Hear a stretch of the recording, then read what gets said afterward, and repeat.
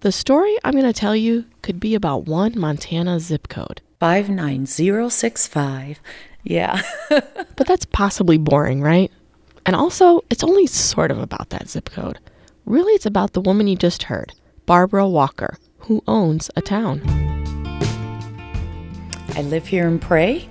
I own the town. Which means she owns its zip code. Because they don't give out zip codes anymore like they used to. The federal government has a post office on her land in Pray and sends her a rent check. It used to be, though, that the post office was in the back of the old Pray store. It's still there.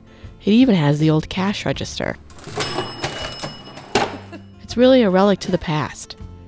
And it's part of what Barbara Walker came to own, but for a while now, wants to sell. She inherited the 5 acres that make up this town from her husband and his parents. The Walkers have owned Pray since the 1950s. Since, I think, 1954. If you're not familiar with Pray or this part of the world, it's a little spot just north of the only entrance to Yellowstone National Park that's open year-round. It's in what's called the Paradise Valley, and that's a name no one I know of would find fault with. Because, it's pretty here. More than pretty. Especially when the clouds hang low on Emigrant Peak and the grass is that particular golden color that makes people never want to leave. There's a resort here that's kind of famous, Chico Hot Springs, and there's a lot of beautiful land. But Barbara, well, it's complicated. But the truth is, she's kind of over it. She definitely still cares about Pray. It's got a lot of stories, and she's been the keeper of them. But at this point, it might be time to move on. I want to go see what's out there, and I can't do it tied to 5 acres of commercial property. It started with an auction in June 2012, and that was kind of a big deal. It's not like little towns in Montana going up on the block is a regular thing. It was a story in the local papers and hit the radar at some of the networks. This was from CBS This Morning. When you live out here in Big Sky Country, there is no sense in living small. So this is your town? Yep, this is it. Welcome to Pray. But despite the publicity, the town, it didn't sell for what the stories back then said it might. Somewhere in the neighborhood of $1.4 million. In Los Angeles, that might get you a 2-bedroom, 2-bath house. Here in New York, you'd be lucky to get a 2-bedroom apartment. But in Montana, you get an entire town. Since then, there have been a few changes in realtors and quite a few drops in the price. A local firm last listed it at $534,000. So that's right, for a little over $500,000, you could own a piece of Paradise Valley. I wondered about the rest, about why she wanted out. So I wrote Barbara Walker a letter, the kind with a stamp. She called me, and eventually we met at her house, which is part of the property she's selling. Hello. Okay. We're in this very cute kitchen in the part of the house she lives in when it's not booked as a vacation rental. If it is booked, she has a bed in this cavernous attached office area. There's a beautiful old school pool table in there too. Yeah, it's retro. I love the stuff from the 60s and 70s. So that's a Turns out Barbara's a competitive pool player. She's also a professional photographer. Before that, and when she was a single mom of 2 boys, she had to move for a short time to a shelter in Billings. And then went to work in Billings as a jailer. But didn't love it. After starting out cleaning campground toilets... You start at the bottom. you clean the outhouses, and if you can take pride in how you do it... She worked her way up as a wilderness ranger in the Forest Service. She's also worked ranches, and for quite a few years now, she's been the mayor, the rent collector, the maintenance person, and the chief lawnmower of Pray. It's almost like she's led several lives in Montana, even though she's only in her early 50s. And also, this is possibly weird for me to say, but she's gorgeous. Blonde, lovely style, like a slightly older movie star who lives in Montana between films. She didn't grow up here, though. She was a farm girl in Nebraska. Eastern Nebraska, no less. Flat. Corn country, soybeans, salt of the earth people, hard workers. And I hated it. She ended up here because of her first husband, whose parents lived here. After she left him and moved into that shelter, she figured out how to make it work on her own, how to raise her kids out in the country. They didn't even have TV for a big chunk of that time. Part of that meant working out childcare around solo hitches in the backcountry for the Forest Service. That's kind of how she ended up owning Pray, after meeting her second husband, Johnny Walker. Yep, that's his name. But she knew his mom first.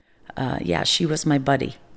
I first came around in the 80s as a young woman working for the Forest Service, and up and down that East River Road all day long, going into all these different drainages, and stop in and see Ruby.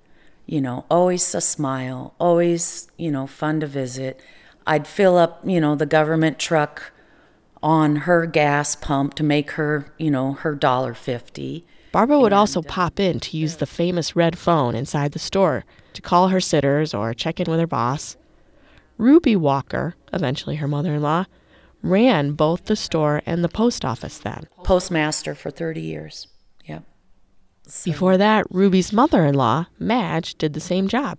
I think for 17. So between the two of them, 47 years as postmasters. The Walker women were always more than the people who sorted your mail and cashed you out. They were the matriarchs who ran things in the one place everyone stopped. Whether it was a mountain man, she had some guy on a cross-country trip on a mule, the kids on the four-wheelers, the ranch kids, and everybody came for the Wilcoxons ice cream. Or sometimes they came in to weigh their babies. Because they didn't go into town to pediatricians. So they'd bring their babies in and weigh them on the meat scale because it had precision. Regulars included the Anderson boys, old miners who'd come in and talk at Ruby. Every morning, come get their mail, come solve the world problems, and sometimes they'd make Ruby so mad because she'd say, they're full of bull hockey. Especially Albert. Because he didn't have indoor plumbing still to this day in the 80s. And she'd say, I don't know why he has to come in here to do his morning duty. Then he'd leave and Jeff Bridges would walk in. Yeah, that Jeff Bridges. He's owned a place in the Paradise Valley for 3 decades. And you can sit and have your ice cream or drink your soda pop and stare at them, but, they were locals. Since it was incorporated as a town in 1907, Pray was always privately owned. The first guy with the deed, Valentine Egger, played a bit of politics and named it after Montana's then Congressman, Charles Nelson Pray. It's changed hands only a couple of times, and even survived the state moving the highway, which really slashed all that tourist traffic heading straight through to Yellowstone. Barbara entered the picture after marrying Johnny in 1991. He worked for the Forest Service too. She knew about him and they worked on some projects together. And now he's interested. I'm not, because it just seems like it's going to be messy. And I'm still healing too, and I'm leery. But he is just so damn cute. And he just had such a interesting and funny way about him. And I was in love with his mother. And it just very slowly, before I knew it, we were in a romance. It was his second marriage too. And he became stepdad to her 2 boys. Barbara, always the worker, stepped right in and started doing whatever needed to be done for her family and his. Johnny had always been a big player in the daily lives of his parents, Ruby and Tavner. And not so fun jobs, crawling under their home in the wintertime to fix pipes, because Tavner was a spendthrift and didn't get the propane till it ran out and they froze their pipes. And he's doing this on top of the ranch and the jobs and never complain. If you notice Barbara talks about her husband in the past tense, it's because a lot of things happened to her in this family. After Ruby retired as postmaster, she closed the store, and not long after that, she died. Tavner wasn't the type to then do what would have been easiest for Barbara and Johnny. Tavner was very independent, and we were doing everything we could at that time to keep him home, because he did not want to leave Pray. That worked for a while. until 2003. And he was, thank God, at the ranch when it happened, but he collapsed in the shop. He needed care, and it made sense to Barbara that she'd be the one to do that. We really did become quite close because we hung out all the time. I mean, I used to call him with great fondness, my 4-year-old, 84-year-old. That's how come she knew Tavner was miserable. We had a sit-down meeting. We called them our kitchen table meetings.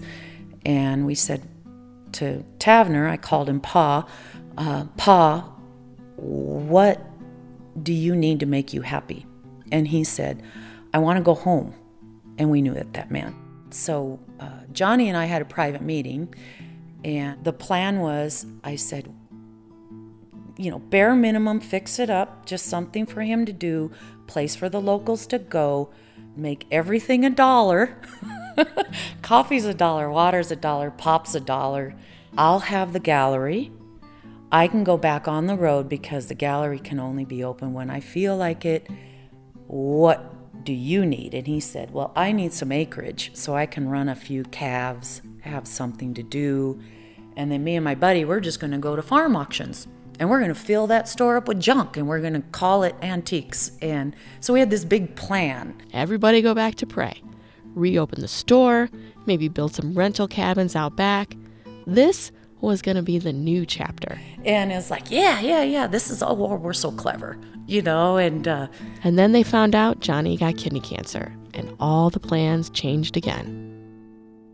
Pray came to a screeching halt. Instead, the three of them, Barbara, Johnny, and Tavner, did what Johnny had secretly wanted to do for years. Barbara always figured he'd retire and they'd continue to cattle ranch.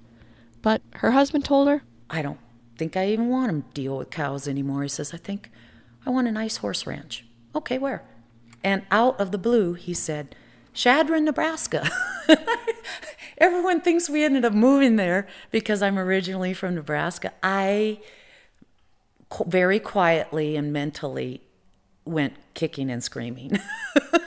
Johnny, who had finished a round of treatment at this point, and his dad became quite the pair in this new place. He was like the interesting guy in town, him and his dad at the coffee shop.